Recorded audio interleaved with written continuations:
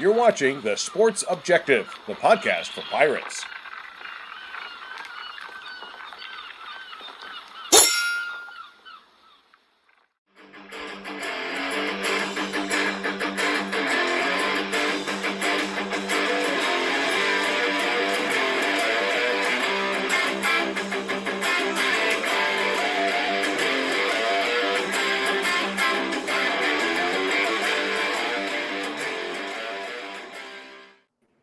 Welcome into just another sports podcast here on the Sports Objective Broadcasting and Podcasting Network. I am joined, as always, by my co-host from a cattle farm in Northern Virginia, ladies and gentlemen, Mr. Stevie Fly. Northern Virginia, good Lord, you move me further away every week. From Lasker, North Carolina, the head coach of Northeast Academy, Cattle Mr. Stevie farm. Fly. What's up, buddy? How you doing? I'm doing well as I can. And we are joined A cattle farm in Northern Virginia. Where did you come up with that? the other night, man. When we had Ted Pardee on, when Jack Pardee was. Yeah. I figured you'd get the reference right away. Yeah, I got you now. I'm a little slow today. I'm gonna go back and do it again. You're gonna die laughing. And we are joined tonight by a friend of the Sports Objective over the years. Played for Pat Dye. Was on that Independence Bowl championship team. Played with guys like Tony Collins, and set a record at against Appalachian State back in '79 that we're going to talk about tonight. That a lot of people can find hard to believe. Ladies and gentlemen, it is Captain Bunk, Mr. Terry Gallaher. Terry, how you doing, man? Thank you. I appreciate y'all having me on. It's been a while, but yeah, it's been a while. Well, Dave and Bub, you notice Dave and Bub weren't here. They didn't want to come on with you anymore, so I had to get Steve. Yeah. I had to get Stevie to come on. No, I'm just messing. We do this every Wednesday night. Me and Stevie have started this just to, because I got to do a podcast every night. Every single night, or I'm just not happy. And Bubba's got to produce one every night, or he's not happy. Stevie too. Stevie's got his own podcasting network, and it wasn't enough. He had to join ours too. Yeah. So yeah, I couldn't stand it. Yeah, we're just sick. So Terry, we're going start off. We've talked about this before with you over the years, but we're going to talk about it again for new listeners, people who may not know the story. Talk about how you got to East Carolina, being recruited to come here by Pat Dye, and how you ended up from a small town in Georgia to the big city of Greenville, North Carolina. Yeah, I grew up in an Air Force town. It's Warner Robins, Georgia, and it's right in the middle of Georgia. It's just below Macon, but it was an Air Force town, so we weren't your typical South Georgia town. However, Pat Dye was coaching at Alabama, and he recruited Middle Georgia for Alabama. Well, his roommate at University of Georgia when he played football there was a guy named Frank Orville. And Frank had been a head coach in the city that I grew up in. He was at Warner Robins High School. I played at a new high school for back then, and it was called Northside of Warner Robins. However, Coach Dye got the job at ECU in the, I guess it was just after the 73 season in January of 74.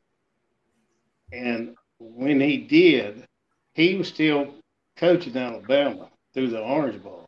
And he had his friend Frank, Coach Orville, come on up and take over for him, basically. Well, Coach Orville, Pat told him, said, Coach, you recruit your way up from down there, and you go up there and get things going. And so Coach Orville recruited several of us from Middle Georgia up there. And I became Coach Dye's first weekend of recruits at ECU. Now, this was incredible because I'd been told by University of Georgia, Auburn, all these different schools, I was too little. I wasn't tough enough. I had no business playing college football.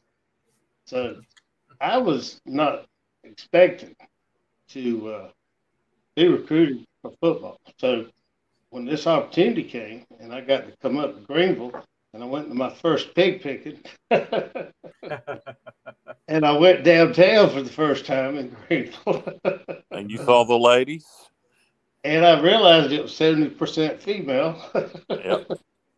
Then I went back to Georgia, and on that following Tuesday, Coach Dye was down there, and I signed a scholarship to come play at ECU, which I had no clue. I had never heard of. Had nothing. But I got here. I was on scout team the first year. I came here as a running back, and I found out early that people up here in college, Division I college football are fast. Everybody's fast. I was fast, but so are the defensive ends. And so it was a transition my first year, and I played scout team.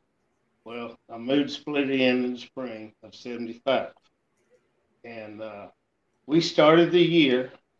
This was 47 years ago today. Getting to this story. Oh, wow. We opened with NC State, and we lost 26-3. So we were 0-1. Okay, the next week we go to Appalachian. Well, Appalachian, Coach Dye's first year in '74, he went 7-4, and that was primarily with Sonny Randall's players, I guess you'd say. That was when we had the Wild Dog defense. Yep. Danny Kepley, Butch Strawderman, Jim Boulding.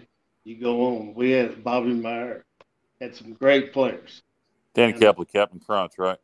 Oh yeah, and that's who I had to block in practice. It made you better. Well, it made me want to quit. It's a lot of But so we lost the state. Following week we go to play Appalachian up there, and it's September 13th when we played them. Well, the previous year, Appalachian State had beat ECU.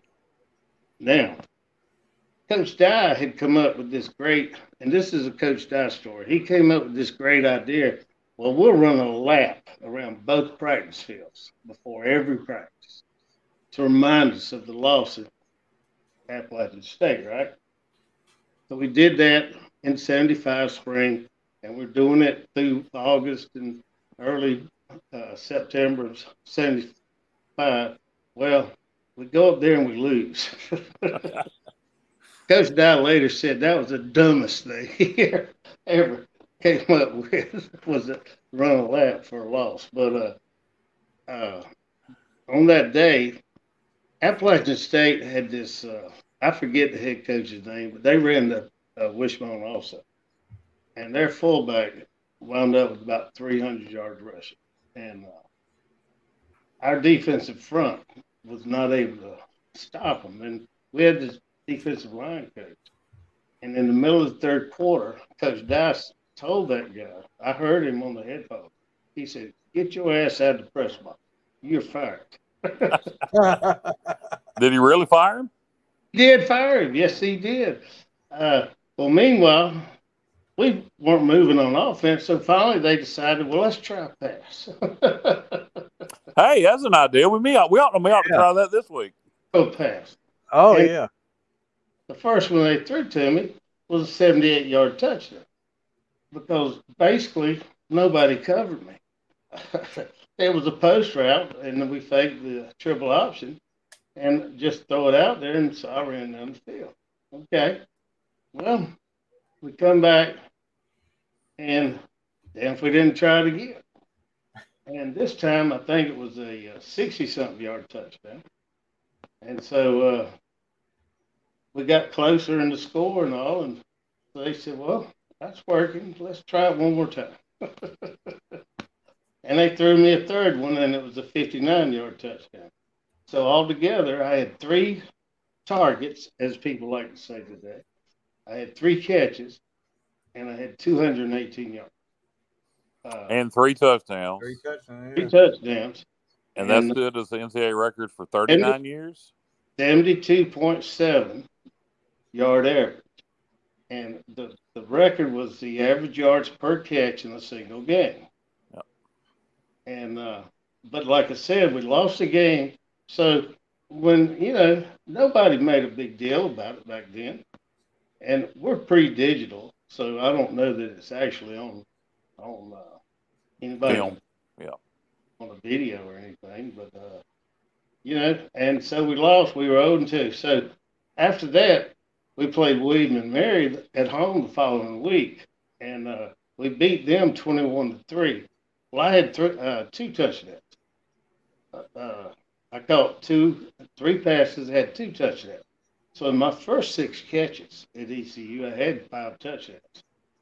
Well, we won the following week, so we're 2-2. The fifth week, we played Richmond at home. Now, in the 70s, you didn't lose at home. We did not lose games at home after 71, I think it was. Well, we got beat by Richmond. And so we were 2-3, and people were putting for sale signs in Coach Dye's yard. They were ready to fire him.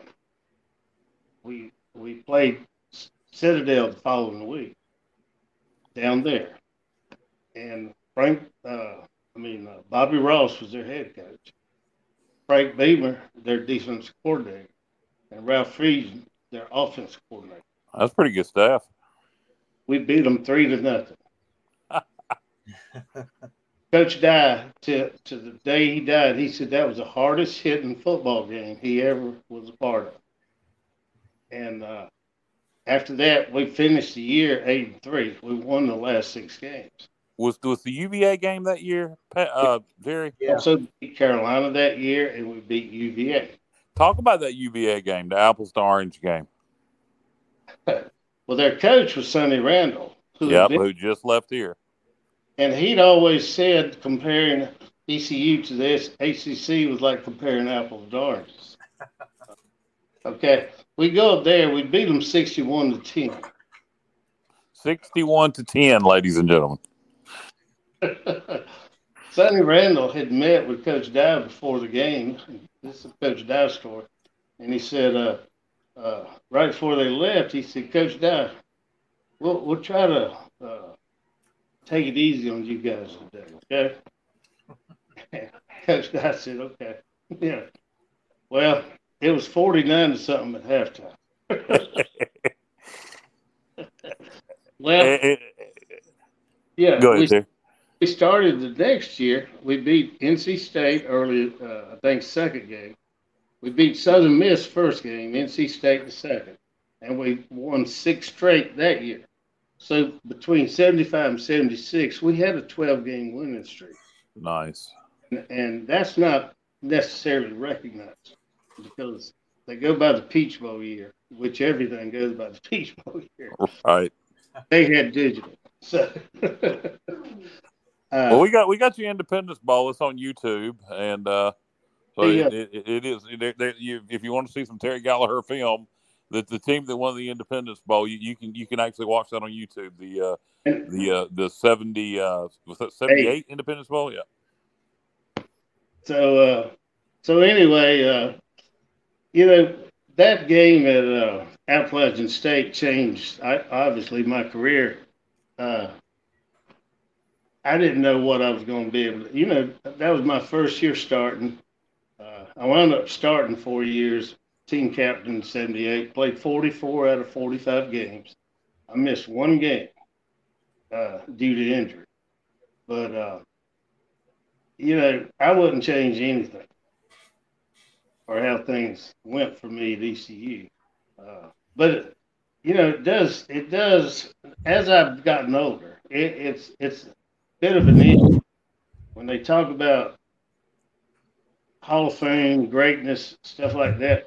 Well, I did everything I could do at that time to be the best receiver at ECU I could be, and I left there. When I left, I was. I was in '75.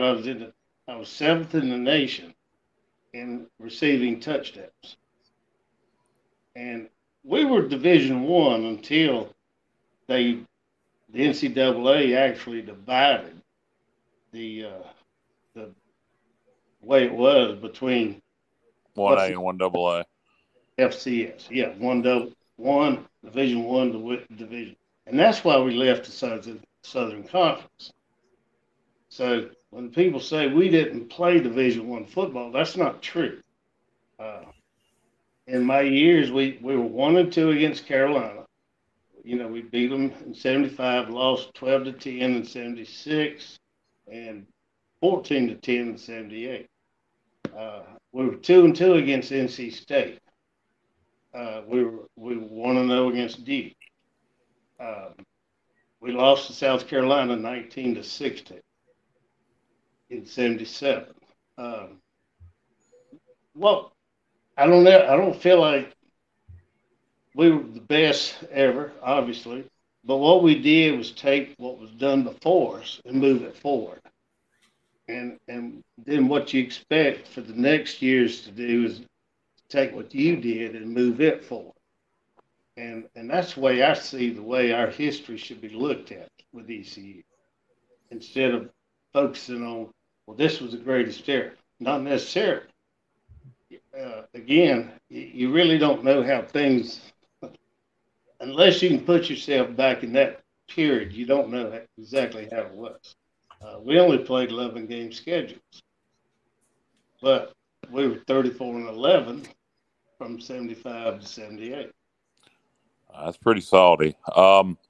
Terry, if you will, talk about some of your teammates. I'm gonna name a couple guys that the listeners would probably like to hear you talk about. We're gonna start off with former East Carolina head coach Ruffin McNeil. What was Ruffin like back in his playing days, and how were you guys close at all?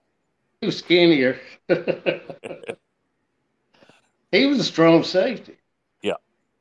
And that meant we had to actually go against each other in practice when we did one-on-one, receivers against DBs. Yep. So that was interesting. But, Ruffin was he was a coach's son. So he knew the game well. And so he was able to, he made our secondary better. He came, I think, in 75, I guess.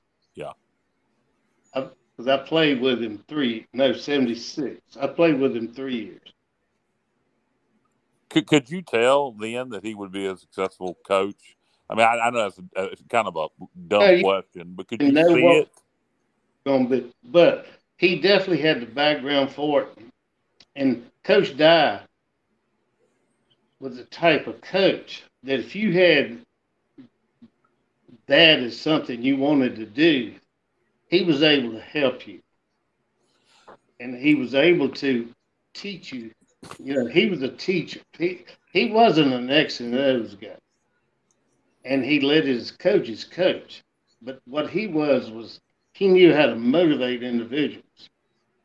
And so we learned so much more about life and just things in general from Coach Dye as far as, I consider Henry Trevathan, who taught me the ins and outs of playing receiver. But Coach Dye taught me about being a good citizen, about being a good person, about being what you are off the field, what you are on the field. And, we thought we could beat anybody. Well, you just about did. You beat Virginia, you beat NC State, you beat UNC. Well, another player I wanted to ask you about, or teammate of yours that went on to have a great career in the NFL, and a guy that I'd love talking to anytime I have the chance to. Stevie, if you've never met Tony Collins in person, I haven't. He is funny as hell. He is very. You just sit there and talk to him for he's a people person, and he comes across as very real. It doesn't come across as fake, and he's hysterical. Was Tony like that as a player? Has he always been that damn funny buck? Tony was kind of a shy guy. Really? Well, he was the only black family in an all-white community in New York. And he comes from small town New York to East Carolina with a bunch of renegades from the South, and he meets Wayne Bolt.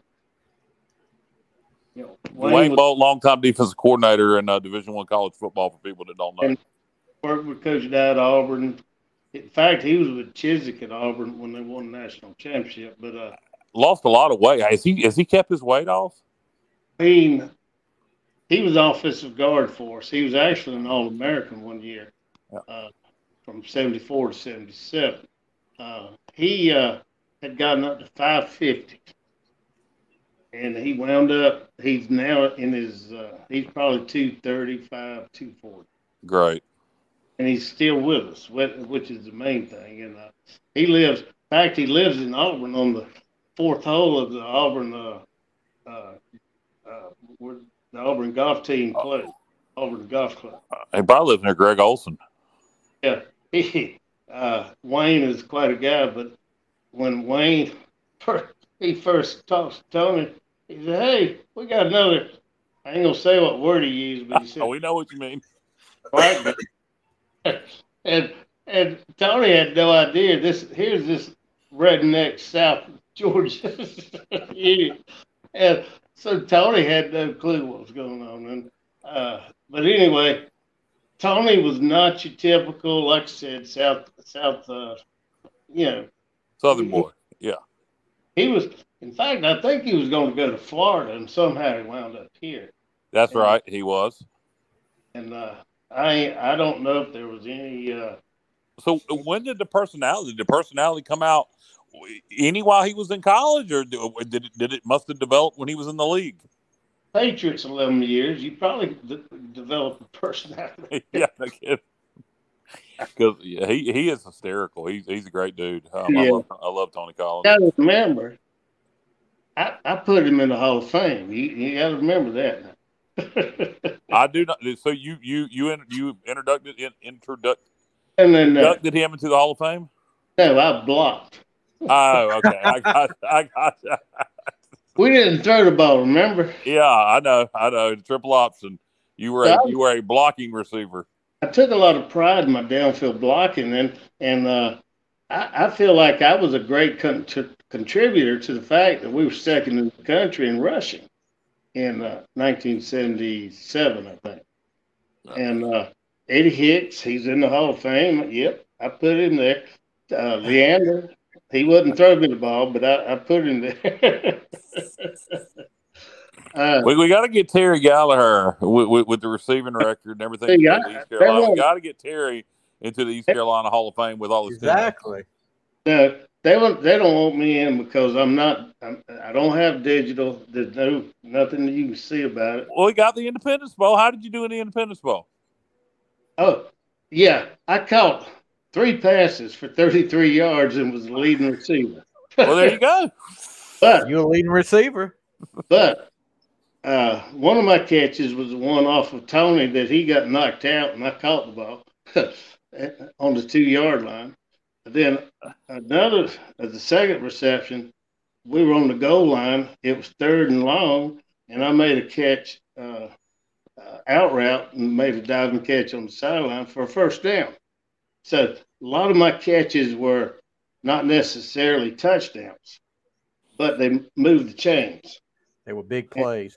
And well, when you're on the goal line, if you can make 2 first downs on offense and then punt the ball 40 yards, that's a 60-yard exchange.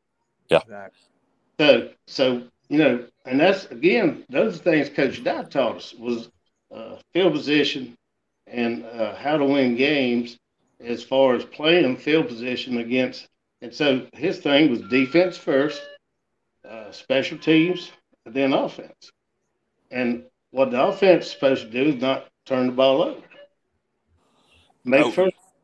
Just make first down, don't turn it over, and then let your kicking game and defense win the game.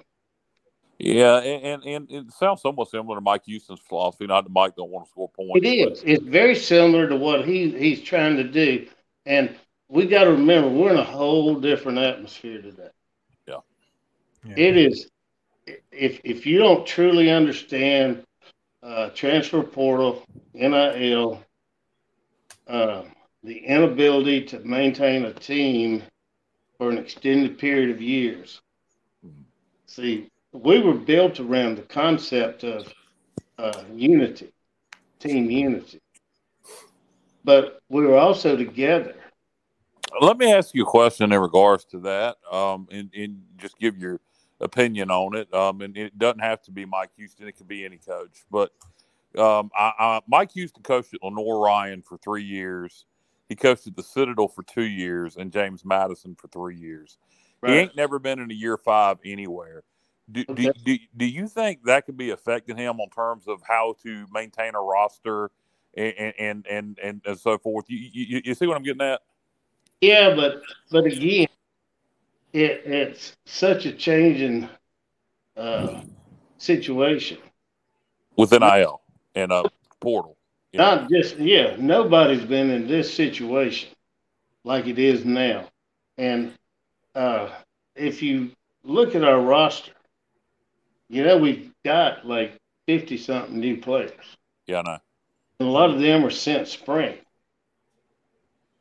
Yeah. So when you start looking at I don't even look at our roster now until the start of August. But you don't know who it's going to be. Yeah, no, the transfer portal NIL is out of control. It's such a fast changing world with all that. And I'll tell you directly why we lost the 5th year players we lost, the free safety to UCF, the offensive to Oregon, to money. Yeah. Yep. No doubt about it. NIL. Yep. I know. And was that? And I can't blame, I can't say to the player, well, you're just not loyal. Because for one thing, these are graduate transfers. These are guys, because of the COVID year, we now have 6-year players. Right. Some 7-year players. And that's going to eventually pass.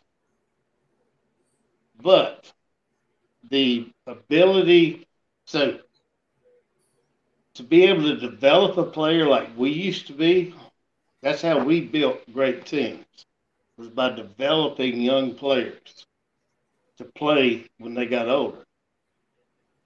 Well, you develop them now, and they go somewhere else. Mm-hmm. And, yeah. I mean, look, you want to get better. You want to get better, then you better start contributing to whatever this NIL thing is. The Boneyard Collective. See, I don't even know. They know I'm a retired teacher, so they're not asking me for Terry. Terry. Well, let me tell you. Look, I got great news for you, Terry, and Stevie, and all our listeners. You can join the Boneyard Collective for as little as $10 a month. You can't even buy a value meal at McDonald's anymore for $10.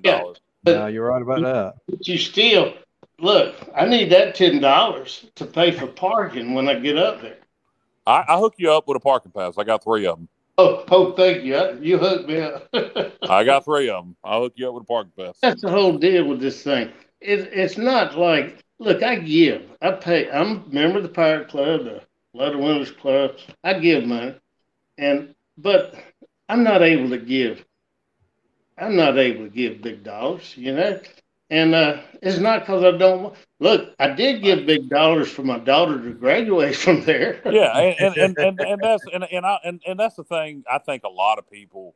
I think that's a lot of people think. I'm not saying you think this way, Terry, but a lot of people think that if I can't give a lot, then what's the point? Well, if everybody would give a little, it would equal a lot. Right.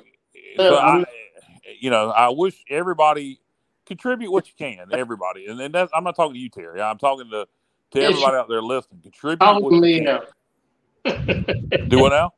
You're calling me out. No, not at all. Not at all. Not at all. Anybody out there listening, give what you can. I am crushed. You've hurt me. Oh, very well. You, Terry, one thing I know about you, you will bounce back. Thanks, sir. Yeah, I'm pretty sure. You've been taken down by much worse than me. Absolutely. And you talking Go ahead. Talking about your teammates from back then. I'm a diehard Pittsburgh Steelers fan. Have been since I was old enough to know what football was. And Zach Valentine. Talk a little. How was Zach Valentine? He played he was the most valuable defensive player in the Independence Bowl in '78, right? Right. He was a member of the Steelers in '79 and won a Super Bowl ring. He sure did. So he went from Independence Bowl to the Super Bowl. Ask him which one means the most. Well, he was like the behind that steel curtain, which he played defensive end. Yes, he did. Yeah, but I know I was introduced to him as far as the 79 highlight film as a special teams ace is what they called him then. But yeah, I've always been a Steelers fan, and to find out that Zach Valentine, I was like 7 years old. Found out he was an ECU guy. I was like, oh yeah, that's great. I like anytime I see a ECU guy at Pittsburgh, it's great. But to see him get a Super Bowl too was great. But I was just wondering what kind of teammate Zach Valentine was. Zach was a very quiet guy. He's from Edenton, North Carolina, and after he left professional football, he became a high school coach in New Jersey. And he still lives in New Jersey, and he's just retired from high school coaching. Okay. Great guy. And him, Eddie Hicks, and me were team captains in '78. Okay. And he outdid me a little bit. Yeah, now as we start to wrap this portion up, I got some rapid fire stuff for you, Terry. Well, I played at Ottawa for 3. You know where I was going? 4 weeks, I think. 4 weeks in Ottawa in the CFA. You got injured, right? No, I went to practice and my locker was empty. Well, I was trying to give you an out. There you go. Oh, I was playing great. And got injured, and just his career was tragically ended. Thank you. Yeah. Okay. So it was just a cup of coffee for Ottawa. I was about supposed to ask you how long. I knew it wasn't long, but so he had a cup of coffee in the CFL. The other thing I wanted to ask you, we talked about you playing at App. What was it like at that time? You guys bust up to Boone back then. 421 wasn't 4-lane. How long did it take you at the time? Do you remember to bus from Greenville to Boone? It's about 4 hours now. I bet it was about 6 hours back then. 10 hours. Look here, my mother came up to the game from Middle Georgia. Oh God! And it was closer. Yeah, it was closer for them to drive from Middle Georgia to Boone than it was for us to go from ECU to Boone. Yeah, I could. Well, the roads have changed even in my lifespan. From the '90s to now, I can remember it being 5.5 hours as hard as you could go back in the '90s to get to Boone. Now, where I live near Goldsboro, North Carolina, and I can leave my house and be in Boone, and if I catch traffic right, in 3 hours and 50 minutes. We've done it many times. Try riding on a charter bus on 2-lane mountain roads. Back then, yeah. Were they even all paved? We were too scared to play. Did you guys, how many times did you play it out when you were here? We lost to them in '75. We played them the next 3 years. We played them, once we played them the next year at home. Then we went back in '77 and played them. Then we played them in '78. We beat them. Beat them all those 3 years. Now, in '76, we actually played them on Thanksgiving night in Ficklin Stadium, and it was on ABC Regional TV. That was for the Southern Conference Championship. Were they y'all's? Who would you say was the biggest rival in the SoCon back then? I mean, Furman was good. Okay. Yep. And unfortunately, we let William and Mary beat us in '78. I mean '77. and we were getting ready to be invited to the Peach Bowl. Wow. And they beat us at the end of the year. And that's when the old ECU coach who been drinking on the sideline the whole game made the tackle on the William and Mary quarterback in the end zone. Wow. You never see stuff like that anymore, unfortunately. I swear. I mean, I am 100% positive. You could look it up. It happened. Yeah, there was another game where a fan tackled a Southern Miss player in the 80s. I mean, it's happened a couple. Yep. It's Sure happened did. a couple times. Sign him up. Yep. He got hurt. They had to cart him off. Who? The player? Coach. Oh, the coach. Oh, wow. Not a smart move. No. He had a Pepsi can. He kept carrying around with him. A Pepsi can full of liquor. It was a Pepsi can. Yeah, okay. Well, Terry, have you got anything else you want to impart to the Pirate Nation? Any words of knowledge to leave them with? I'm telling you, hang in there, because look, we're Pirates. We have to. We've always had to overcome. We've never, and unfortunately, we want to eat steak on a hamburger budget, and you can't do that. But you can get the most out of that hamburger that you can, and take our victories, and they're gonna come. And just because we're 0-3 after next week. Oh, what, you already predicting 0-3? No, I'm not. But what I'm saying is, if we are, we're still 0-0 in the conference. Sure. Yeah. And I mean, look, we're not playing for the national championship. That's a fixed deal. The fix is in, and we're not in it. Yeah. That's not going to happen right now. Because no matter what we do, we keep falling farther and farther away from whatever it's going to turn out with the way conferences are going.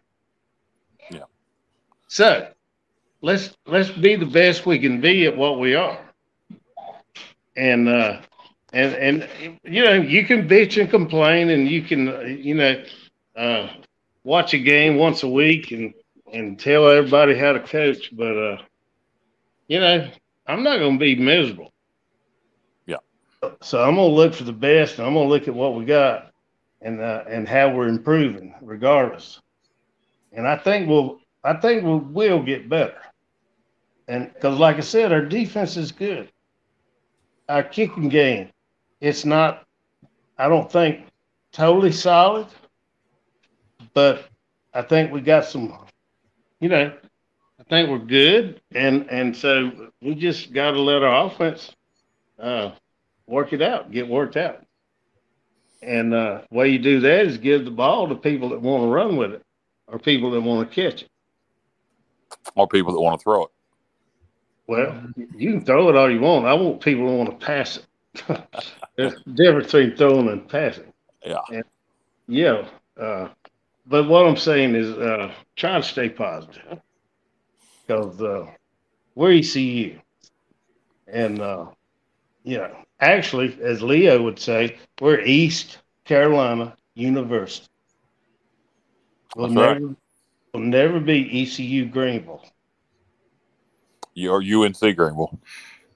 ECU Greenville. That's what they tried to make us. Yeah. And he said, nope, we're East Carolina University. So, thanks for having me. I appreciate it. Absolutely, Terry. Being here. We'll have you on probably next year. The Pirate. No, we'll probably have you on the Pirate playback one of these weeks before too long, and we'll wait for a win. We'll wait for a win to have you on the Pirate playback. Okay. And look back at the game. Maybe, hopefully, to be sure, but you never know. Gardner Webb in a couple of weeks, though. They ain't bad. Let's get through this week. Yeah. Yeah. All right, Terry. Thank you for coming on with us, and Steve, I appreciate it. Enjoy the game Saturday. Yeah, and I really do. I appreciate y'all. You do a great job and do a whole lot for East Carolina University. Yes, sir. Thank you, Terry, and we appreciate your contributions to ECU and to the podcast over the years. Oh, it was just my job. All right. Thank you, Terry. Have a good one. Bye. Well, All Stevie, we that was Terry Gallaher, and Terry kind of tells it how it is from definitely doesn't sugarcoat it. That's for sure. No, it does not mince words, and we're gonna talk a little East Carolina Appalachian State for 2023 right now. One thing that I've thought about this week a little bit with this ball game, and offense is going to be what it's going to be. But one thing I do like, we do have a lot of speed on defense. I think we have a fast defense, and I think we can run sideline to sideline. Now, Appalachian State likes to run a lot of stretch plays with their running back. Nate Noel's a hell of a running back. They like to go wide with him and then kind of beat you over the top. I think we're going to be able to defend them sideline to sideline against that run a lot better than we did in 21. The question is, do we have the discipline in the back end to not get beat over the top? That's a good question right there, because that's what's been worrying me. Looking at some of the stats that they, of course, you saw what they did against Carolina, double overtime loss. That was a very, very winnable game for Appalachian State. But putting up the numbers they are, and just comparison numbers with us. And granted, we played Michigan that first game, so that kind of, it kind of is what it is with that. But just looking at the numbers, our defense is going to have to come up, especially in the secondary. Secondary is going to have to come up big for some of these plays that Appalachian State likes to do. They, like you said, be disciplined. But yeah, it's going to be interesting when ECU heads down to App State. Yeah, and offensively, they've had trouble against the run. We want to run the football. We show we can do the quarterback run, but we need to get our running backs involved this week. We got to get the running game going. I got a feeling App's going to stack the box against us. That's what I would do. It'd be crazy not to. Yeah. So in Houston kind of alluded to that. He said in his press conference, he said we're going to play offensively. It'll be dictated by what the defense shows us, and it'll be interesting to see this week what we do. How much Mason Garcia we see, how much Flynn we see. Do we see? I think we're going to see them both. And I hope it's by design. I hope it's some situation where one's struggling, we have to put the other one in. I'd really like to see us do it by design and come up with some creative ways to use Garcia. And who knows? Maybe, maybe Garcia goes out there and does what he does in practice in a game and lights it up. You never know. He could have that breakout performance. If he would, I got a feeling if he would hit one big passing play downfield, just one. If he could just hit one over the top for a touchdown, it would probably loosen him up so much. Yeah, whoever's in at quarterback is going to have to be the one. If we're gonna beat Appalachian State, they're going to have to make a play somewhere. And I'm not just talking about running; I'm talking about with the arm. Mason. You look at his stats: 21 completions and only 3 for more than 9 yards. Yeah. 142 yards, 1 touchdown, 2 interceptions. But here's Appalachian State, I mean, just like you said, their defensive coordinator has got to come out there and say, after watching us the first 2 weeks, if you're going to beat me, I'm going to make you beat me with your arm. You're not going to beat me running the ball. I'm going to, like you said, put 8 in the box and see where it goes. So it's all going to depend on what whoever is in at that quarterback position does. And we need a big play. I'm like you. I don't know. The other night, it looked like they were trying to get him a little bit comfortable.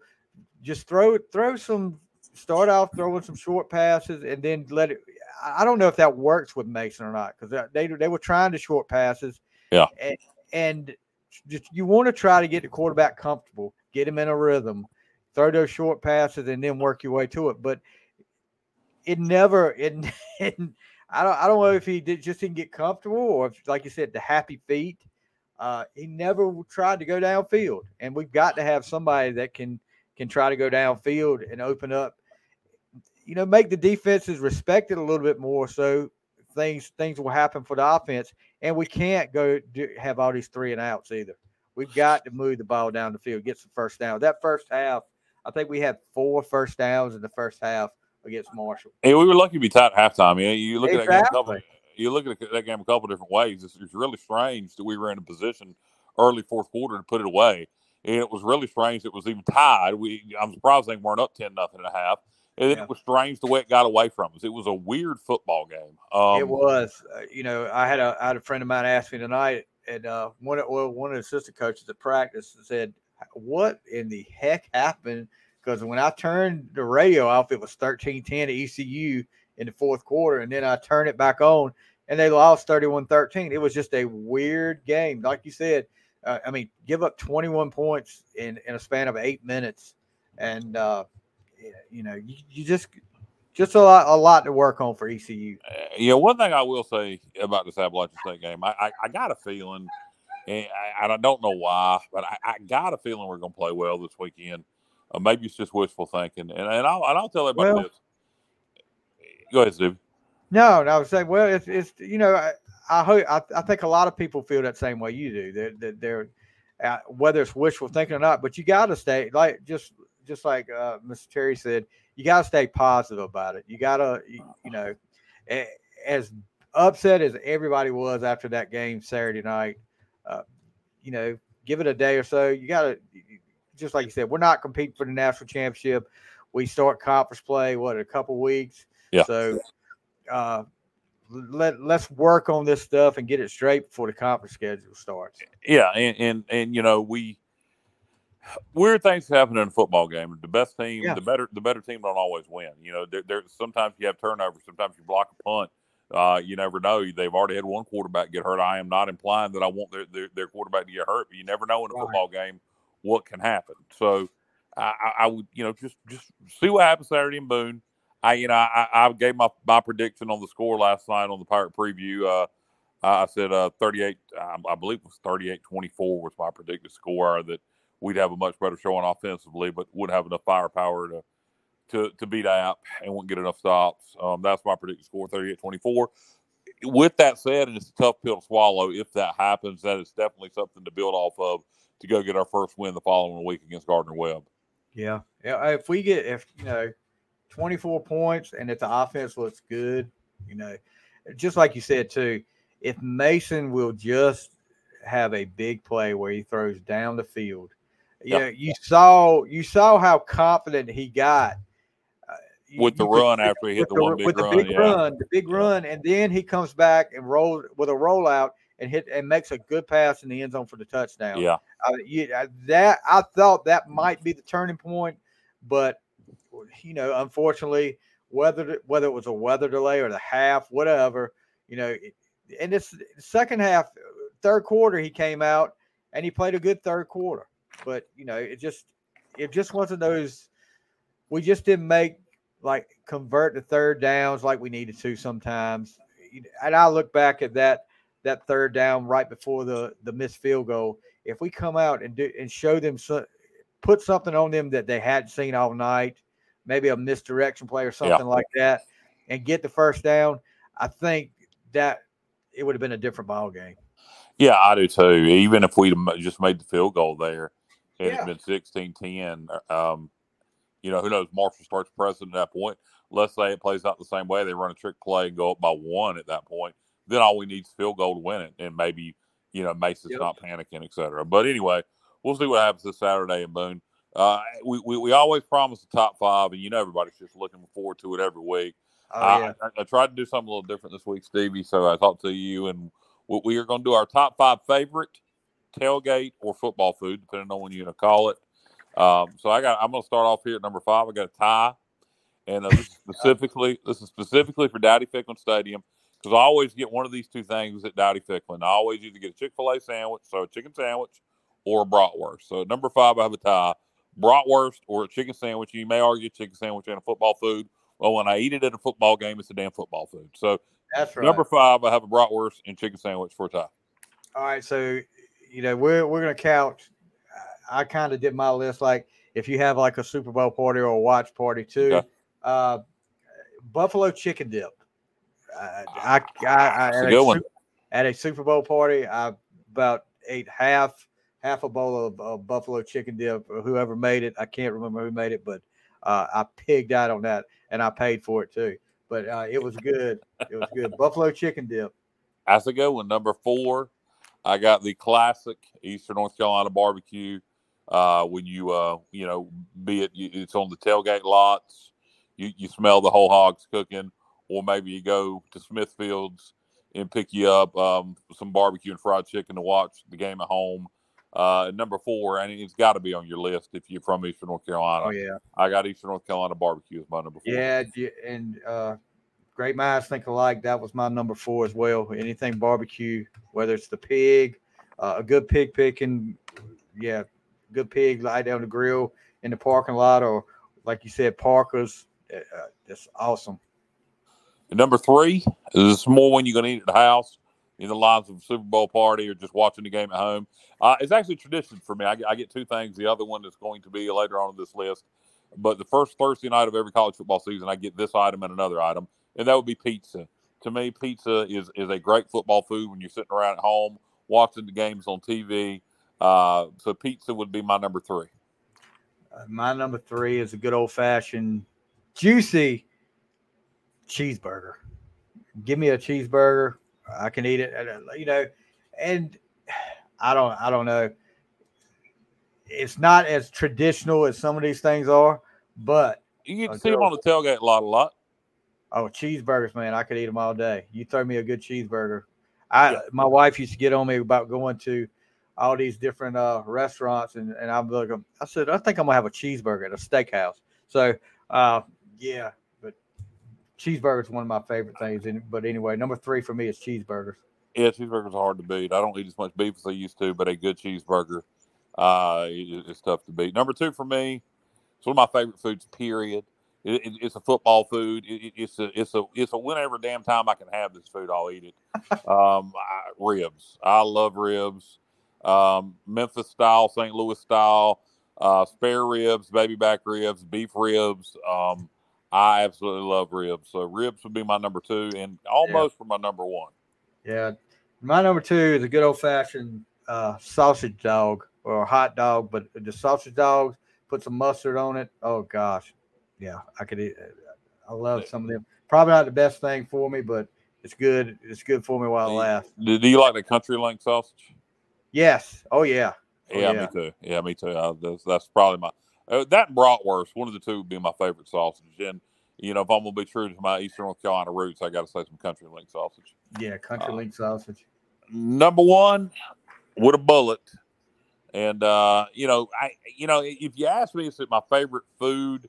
I would probably put ribs over this. But for football, and this is my Thursday night tradition for the first Thursday night of college football season, along with the pizza, comes the wings. So number 1 for me, and to me the best football food, is wings. Buffalo wings, honey barbecue wings, teriyaki wings, whatever sauce you like. However you want to do it. And number 1 to me with a bullet for football is wings. And you read my mind as well. Chicken wings for me. Gosh, we used to have a local place in a Hosky. It was called Quick Triggers. It was a brewery, and you ate there too. But they had the best chicken wings you'll ever eat. And that place closed down after COVID. I'm looking for a good wing place now because I love some wings. No good anywhere in Roanoke Rapids, and it comes to mind. Yeah, there's really nowhere. You've got your Logans and stuff like that, but right. Nothing that has hit me like what Quick Triggers did. Was it just traditional buffalo wing, or did they? They had a little bit of everything. You had traditional, and they had different rubs and stuff they put on it. But oh man, I don't know what they did to it, but it tastes a lot different than any other wing I'd had. Really good. Yeah, love wings. You can't beat them. That was my number 1 as well. Yeah, and that's it. And that's the list. That was a lot easier to do and get through than some of these other top 5s. Bubba's saying you're going to catch some heck for putting pizza over Eastern North Carolina barbecue. Well, you know what? I do get that, Bubba, but it's my personal favorite. I eat Eastern North Carolina barbecue, but I'm not a big tailgater. You know that. So I do a lot more pizza at home for football games. But I far as which one is my true favorite food, barbecue. I just don't associate it. I like barbecue better than pizza. I just don't associate barbecue with football as much as other people do because I'm not a big tailgater. So. We have, like our fire department's getting ready to do a barbecue supper. I think the weekend after next, so we'll be. I usually look forward to that. Well, your part of Eastern North Carolina is Big Brunswick stew territory. Yeah, they do. They do stew and barbecue. But I'll tell you this, and I'll probably catch heck for this. I am not a Brunswick stew guy. Are you serious? Oh my God! Sorry as I can be. I love Brunswick at an early age when because it used to be we used to have and let me tell you something for those that don't know, and Steve, you might not even realize this, even though you're there. Brunswick stew's all over the South. I mean, it's not unique to you, but northeastern North Carolina, in particularly, Brunswick stew is extremely popular. Like, I would say more popular than the rest of the state. Yeah, it's definitely popular because there's people that will say, that are so picky about it, say, I don't eat their Brunswick stew, stuff like that. But all my family eats it. I just cannot do it. I don't know what it is. At early age, I guess I had a bad experience with it, and I've never had a taste for it after that. I love it. Now, what I don't like is when people make it too tomato-y based, where it almost becomes like a vegetable soup. I want to throw that at somebody. But when it's got a little bit of that vinegar zing to it, you got your pork and your chicken mixed in there with your butter beans and your tomatoes and your corn, man, it's delicious to me. Yeah. I'll throw another one out as we start to wrap this up. Do you know what chicken mole is? Chicken mole. You don't know what chicken mole is? Okay. No. All right. Well, we'll save that one for another day. What is that now? You've never had chicken mole? It is very regionalized. It's very popular in Martin County, where I'm originally from, the Williamson area where Dave lives. Though Dave's never had it. He knows what it is. He's never had it because he didn't grow up in the country. Chicken mole is a chicken stew. It's a very simple dish. It is a chicken stew. You bull a whole chicken. You pull it from the bone. You cook it traditionally with red pepper flakes, salt, pepper. People throw boiled egg in there, other things to spice it up. And then towards the end, you put several sleeves of saltine crackers in there and let them get soft. Oh, okay. So it's a very simple dish, but got a lot of flavor. So there was something my dad used to make, rockfish something. Oh, fish stew. Yeah. You talking about fish stew? You take rock, that striped bass for people that don't know. Yeah. And you cook it, and some people will put some canned salmon in there with it, and you put your boiled eggs, your taters, and all that. Did you like it or didn't like it? I didn't. I couldn't get past the smell. Okay. Because when he cooked it one day, and I was probably 16, 17, and I walked in the house and I said, "What in the heck is that crap?" But yeah, I couldn't do it, bud. I'm the kind I can't get. I can eat a lot of different stuff, but if I can't get past the smell, I'm not. I could never do chitlins. I smell chitlins being cooked, and I know what they are. They're hog intestines, and they literally smell like what they are. They literally smell of feces when they're cooking. I'm right there with you on that. I have to deal with that a lot at work. Yeah. I can't imagine. I couldn't. Not a fan of them. I do like a lot of Southern foods. Probably a little deeper than I'll do rutabagas and cabbage and collards and neck bone and all that kind of stuff. You ever do oxtails? I've never had oxtails. I know they're becoming more and more popular. They are extremely popular in my area. I'll tell you that. They're becoming more and more popular everywhere. But no, I've never had them. I would eat them. I just never had them. So. Yeah, I've never ate them. I just can't. It doesn't bother. I mean, it's just the tail of the cow, right? Yeah, that's all it is. But that doesn't bother me. It's just something that I hadn't ever really been put in front of me either. So. Gotcha. No, they're popular, and like I said, growing more and more popular.